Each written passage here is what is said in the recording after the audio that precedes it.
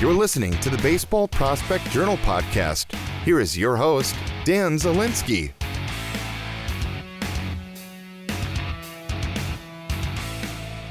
Welcome back to another edition of the Baseball Prospect Journal podcast.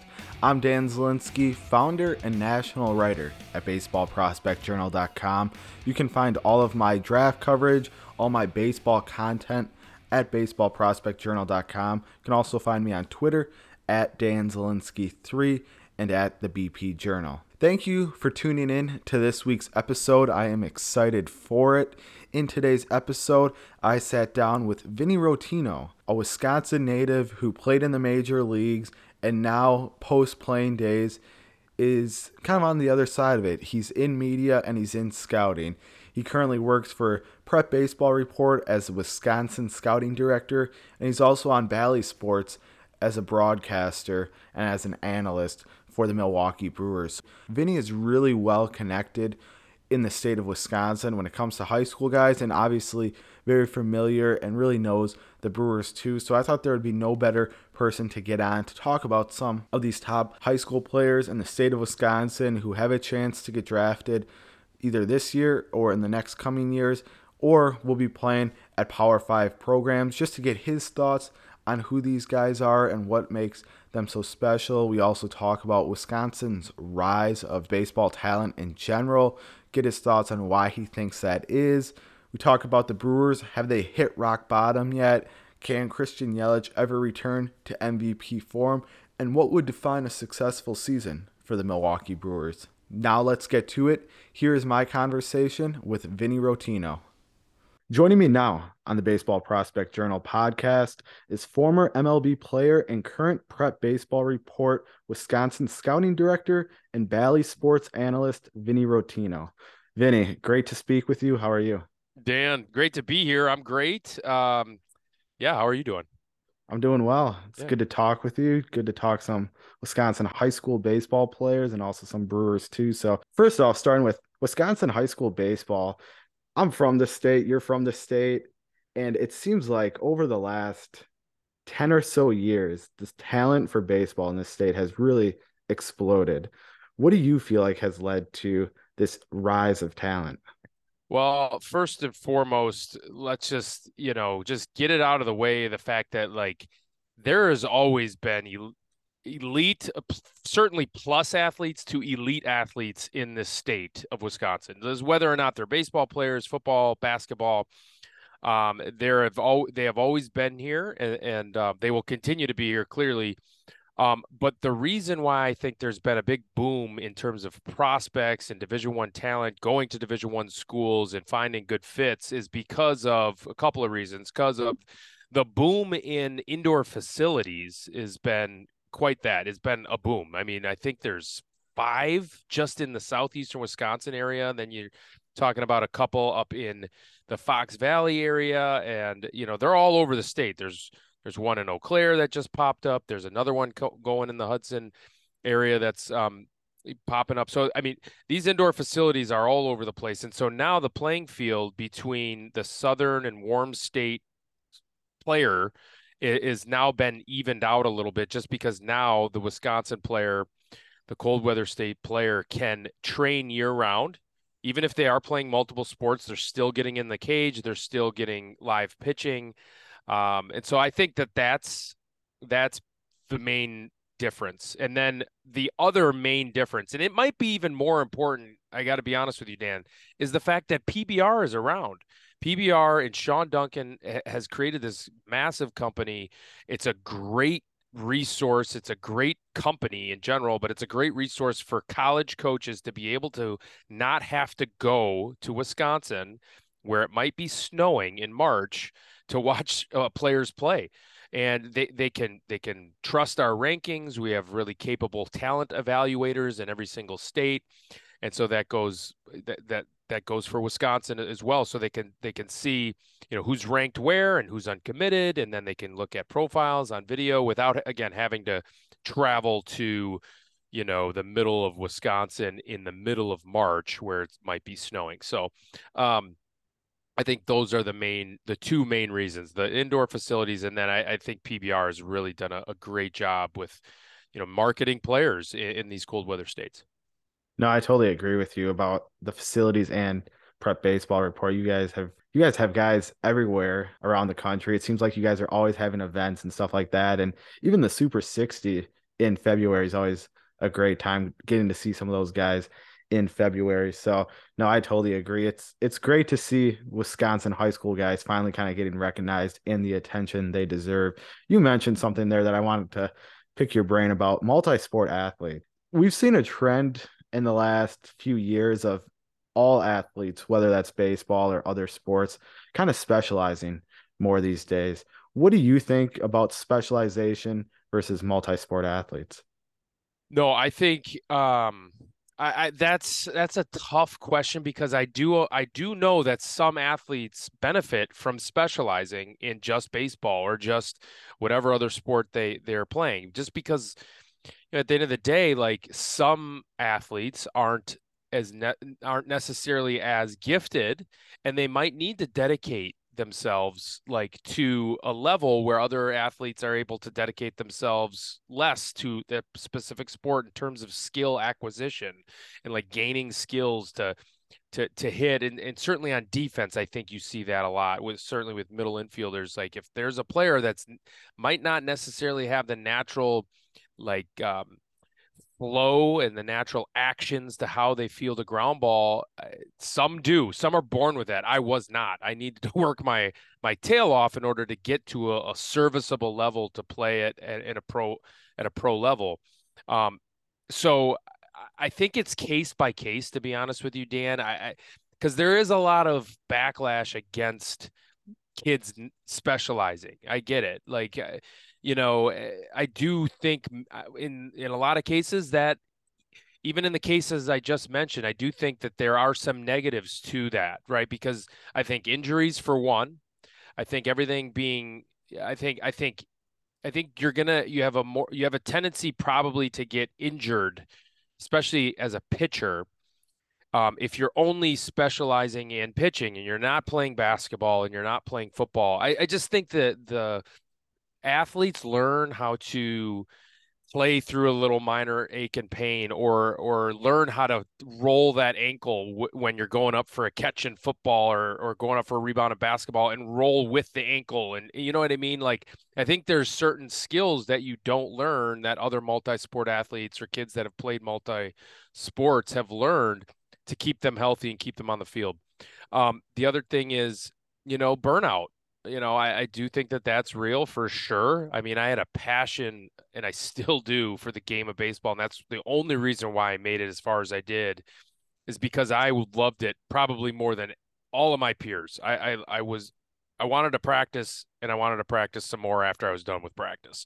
And so, but some kids, if they're specializing and their only goal is to play Division I baseball, and they're specializing in it and working their tail off just to achieve that, and it's not for the reason that they love the game that much, then I think that they will burn out. And then what if they don't achieve that goal, or what if they get to that goal and sit on the bench for 4 years at a Division I school? That's not a good, that's not the right fit either. And I think that would have probably been a decision that could have been made with a little more wisdom behind it if there was a multi-sport athlete, or the only goal wasn't to just achieve that Division I scholarship. So I think there's a lot to it, Dan. It's a great question. I do think that I think athletes probably would benefit from playing multi-sports. However, in those special cases, I think, or in those maybe smaller minority of cases, I think it's fine, especially if a kid loves it that much. Definitely. No, I agree. Talking about some potential Division I athletes or guys that have Division I commitments and could end up there in the fall. The 2023 Wisconsin high school class has two guys at the top in Waterford right-handed pitcher Dylan Hustad and Deerfield middle infielder Cal Fisher. Both guys are really good. Both guys are getting looks for the draft. They're both Power 5 major D1 commits. Talking about first Dylan Hustad, Gatorade Player of the Year for baseball in the state this year, and a guy that I really like. He's got a big fastball, mid 90s, and has some movement on that. Mixes in his slider, curveball too. Also, just strong, athletic, and competitive on the mound. Dylan Hustad, What do you like about him on the mound? Yeah. So, well, first of all, I saw him last year at sectionals, and he was pitching against Franklin at Franklin, and I guess it was the best arm, best pure stuff I had ever seen in the state of Wisconsin at the high school level. I mean, it's 94, 96. It was a hammer curveball. He had a slider. He had a changeup. He had all the weapons, and it was real. Like this was a real high school player from Wisconsin with real stuff, and it was impressive. It was just really, really impressive. The mechanics were clean. The mechanics were repeatable. Um, and strong. I mean, we're talking about a well-built individual here. He's thick throughout. His proportions were he had the athletic frame and look to what he was doing. I mean, just an extremely quick arm. Um, and I had not seen him in the past, and I heard that he cleaned up his mechanics quite a bit actually. So he smoothed them out, and it looked definitely real. And he's headed off to Arkansas, and he's going to make an impact there. And I mean, he could certainly get picked as well, right? I mean, um, he's again the stuff was just off the charts, and in terms of just hit for his age. I mean, he was a junior in high school, for crying out loud, and the stuff has continued to look the same and even tick up a little bit as well. So he had a really good showing last fall as well. So I mean, he could definitely get some looks in terms of the draft. Um, but again, the best stuff in the state of Wisconsin in high school that I've ever seen. Wisconsin, I think what's interesting about Q-Stat too is you mentioned the draft, and he does have a chance to get drafted. And Wisconsin hasn't had a prep pitcher drafted in the top 5 rounds since Oak Creek left-handed pitcher Tony Butler in 2006. So it's been a while. And Wisconsin, I mean, the state's produced some quality arms throughout the years, but like you said, Q-Stat seems to be kind of toward that top of that list. What do you think he needs to improve on to really be and solidify himself as either a premium SEC arm or a guy who can jump into pro ball this summer and have some success? I mean, with any high school kid, you're typically, especially when you look at these kids on video or see them live that are top high school arms in the draft, especially right-handers. It just seems that, they can all improve on pitchability, the ability to command and sequence their stuff, but that just comes with experience. I mean, you're gonna you can probably count on one hand guys that have the total full package out of high school at age 18 that can step into pro ball and all of a sudden just start pitching and mowing down lineups, right? I mean, just the pitchability. I think that's going to be his next step, and I think he's a good enough athlete. He repeats his delivery enough that he will be able to do so, and so I think that is going to be because that is the demographic that is the most hard. That's the most risky to predict out of the draft, right? High school and especially right-handers. So, and I think that's what they're pretty much all missing. And again, I blanked on his name, but Zach Greinke out of the draft in 2002, I believe it was 2002, would be a name that definitely was able to do that. Definitely. I was talking to Jacob Turner, the former major league pitcher, a few months ago, I think. And he is a guy who signed out of high school, had a huge signing bonus. I want to say top 10 pick. And I asked him the question, and I'm going to ask it to you too. What do you recommend to high school guys who are deciding between pro ball out of high school or going the college route? Man, I would say, again, it's all individual, but I would Sure. say it depends on the maturity level of the kid. And it depends on the confidence level of the kid. Now, very few 18-year-olds are going to be mature enough and have a sense of like who they are as an adult to be able to navigate the world of professional baseball, and especially as a pitcher. I mean, you get your teeth kicked in as a pitcher, right? You can do everything right. It's the only thing in sports, in my opinion, that you can do everything right and still get a ball smashed off the wall for a home run or off the scoreboard for a home run, right? You can hit your spot, perfect spot. You could even set up the guy the right way with fastball up and in, perfect fastball up and in, perfect 0-2. He fouled both those pitches off, perfect slider down the way, home run off the scoreboard. Like that is like, I don't even understand because I never pitched. I never understood how guys can bounce back from that without being, you have to have such a deep like level of maturity, in my opinion, to be able to succeed. Guys that are 10-year big leaguers still struggle with that same exact scenario that I'm talking about. So for an 18-year-old kid to learn how to do that, very difficult. I think there's some exceptions that can figure that out. I also think it depends on the organization and how well they handle pitchers and how they handle and bring along guys, and do they have resources available to help guys kind of develop on that path. But I do think there has to be some level of like pretty strong and mature adult person in there in order to succeed. So if not, then I would suggest to go to college. Wisconsin too has really been known in the last few years, ever since Gavin Lux, to produce quality middle infielders. Wisconsin's got a couple, whether it's this year or next year. First guy I want to ask you about is Cal Fisher, middle infielder, plays shortstop in high school. I really like his hit tool a lot. He's a guy that produced on the showcase circuit last year, and hit tool really kind of stands out to me when looking at his skill set. What are your thoughts on Cal Fisher? I totally agree with you, Dan. The bat really stands out. Just the way that he carries himself in the box is impressive. It's a very handsy swing. It's short, it's quick, it's repeatable, it's simple. He can see breaking balls. He has a very good feel for the strike zone. He can adjust. So those are typically the players that have a lot of success, not only at the college level, even at a big time program, but at the next level, at the pro level.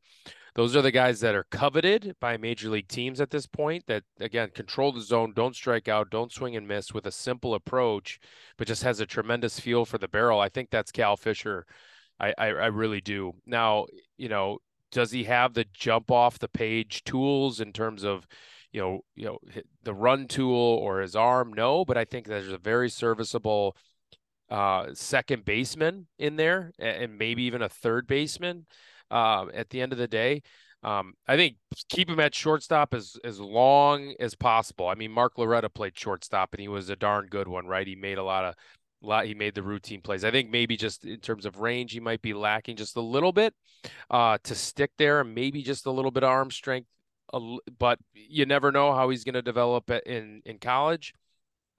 Maybe he gets a chance and a look out of the draft. I'm guessing no, but you never know. You really never do know. I mean, especially some teams with their model can figure it out and take a pick like Cal Fisher. So we'll see how that all plays out come draft. But I agree with you, Dan. That hit tool is impressive and it stands out. Yeah, and if a guy can hit, a team is going to find a spot for you defensively. So I agree with your defensive assessment too. But like you said, offensive tools really stand out. Another shortstop that stands out to me that I've been high on for the last couple of years, and it's really easy, I guess, to be high on him, is JD Dix, the shortstop from Whitefish Bay. He's in the 2024 class. Guy who's a switch hitter. I like him a little bit better from the left side, but guy who hits line drives, simple swing, simple mechanics. And defensively, I like his ability to move from side to side, his arm strength. What can you tell us about JD Dix and how you view him as a prospect going into next year? Yeah, I mean, talk about a draftable player. I mean, tools off the charts, right? I mean, you just look at the body and it's an imposing type of a frame, but it's long, it's lean, there's room for growth there. I mean, 6'2" he's listed at. I mean, he almost seems 6'3" or 6'4", 180 pounds.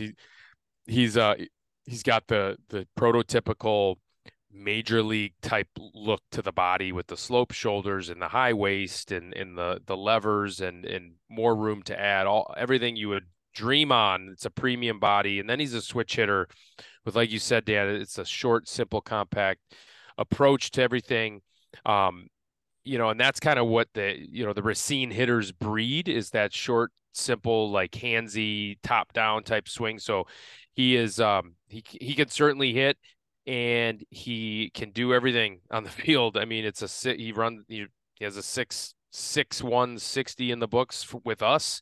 Um, and there's a shortstop in there, in my opinion, for sure. So he hits the ball hard. He impacts the baseball. He can drive the ball out of all parts of the ballpark. So Alabama's getting a good one. Good chance he doesn't end up there, right? So he's sixth ranked high school player in the country right now for PBR nationally for the class of 2024. So we're excited to see him at the All-American game coming up here in September. One guy I really like in the state of Wisconsin, he's a rising prospect, and that's Hartford catcher, right-handed pitcher Carter Cutts. He's a guy who hit for the cycle in Hartford's loss in the state tournament. Even dating back to last year when I first saw him, I've really liked him. I think he's a guy that's athletic. He looks good at catcher. He looks good on the mound. He can hit. He has room to add strength to his frame. And velocity-wise on the mound, he's already throwing high 80s, so there's definitely more in the tank there. So there's a lot to like. I'm leaning a little bit towards him being more a guy who's on the mound long term, but we will see with time. He's someone, though, I think that has a bright future ahead. You have to think he's only going to get better as well, I would assume. Yeah, he is a toolsy two-way guy. I mean, you kind of hit the nail on the head, kind of describing who he is. I mean, he's got a great arm. He can really turn the ball around behind the plate. I think there's some work left to be done behind the plate, but what high school catcher doesn't have that? So we'll see how it all plays out for him on the position player side of things. I mean, there's bat speed there. There's ability to leverage the ball and hit the ball to all fields, and really do damage there. He's continuing to develop and learn as a hitter. So, but I tend to agree and lean a little bit more towards the pitcher side of things. I mean, it's a great arm with good secondary stuff, wipeout type stuff. So, like you said, on the body and the ability to fill out, and it's a premium body as well. So, and athletic. So he's an exciting two-way athlete for, and he's a top-ranked guy in the class of 2025. So we're definitely excited about him showing up at the All-American game as well. Definitely, and I'm excited to see kind of what kind of jump he can make from sophomore to junior year. His fastball velocity's already been high 80s, so with his kind of frame, you would expect him to add more strength, and that's only going to lead to more velocity, clean operation too. So yeah, definitely excited to see Cutts and his development. Want to get your thoughts too now on the Brewers. Obviously, work at Bally Sports. You're around this team every day. Definitely have some great insight. Also, former Brewer as well. Brewers recently, they got off to the hot start to begin the season, and now lately have struggled. Getting swept by the Oakland Athletics was kind of the highlight of these struggles, if you even want to call it a highlight. I guess probably not. But Yep. Athletics on pace to maybe be one of the worst teams in baseball history. Brewers are struggling. They're struggling with injuries. They're struggling offensively. I'm going to just ask it. Have the Brewers hit rock bottom? Yeah.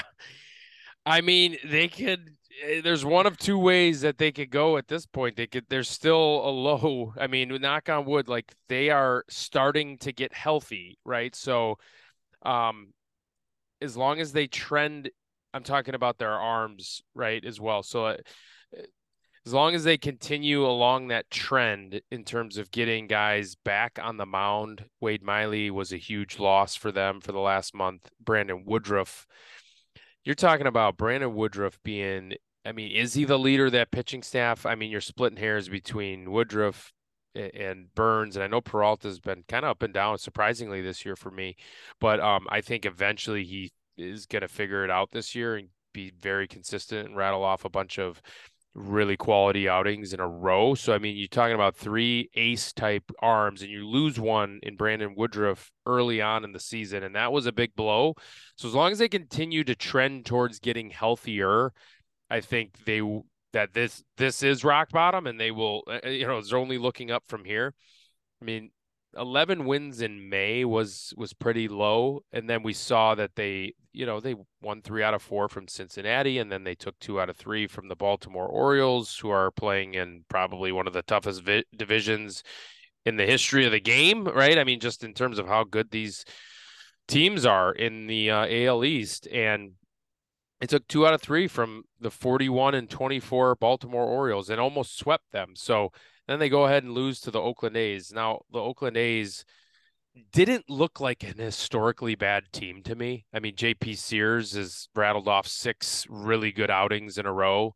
And the guy who pitched the day before, the righty, Paul Blackburn, he looks like a decent number 5 starter for, a good team. So, I mean, they ran into a couple of arms that really shut them down, but they got to hit, right? I mean, let's not sugarcoat this. The Brewers have to hit in order for them to make playoffs. They've been really inconsistent with the bats. You got to get some guys hot. That's really all there is to it. Yelich isn't 2019 Yelich anymore.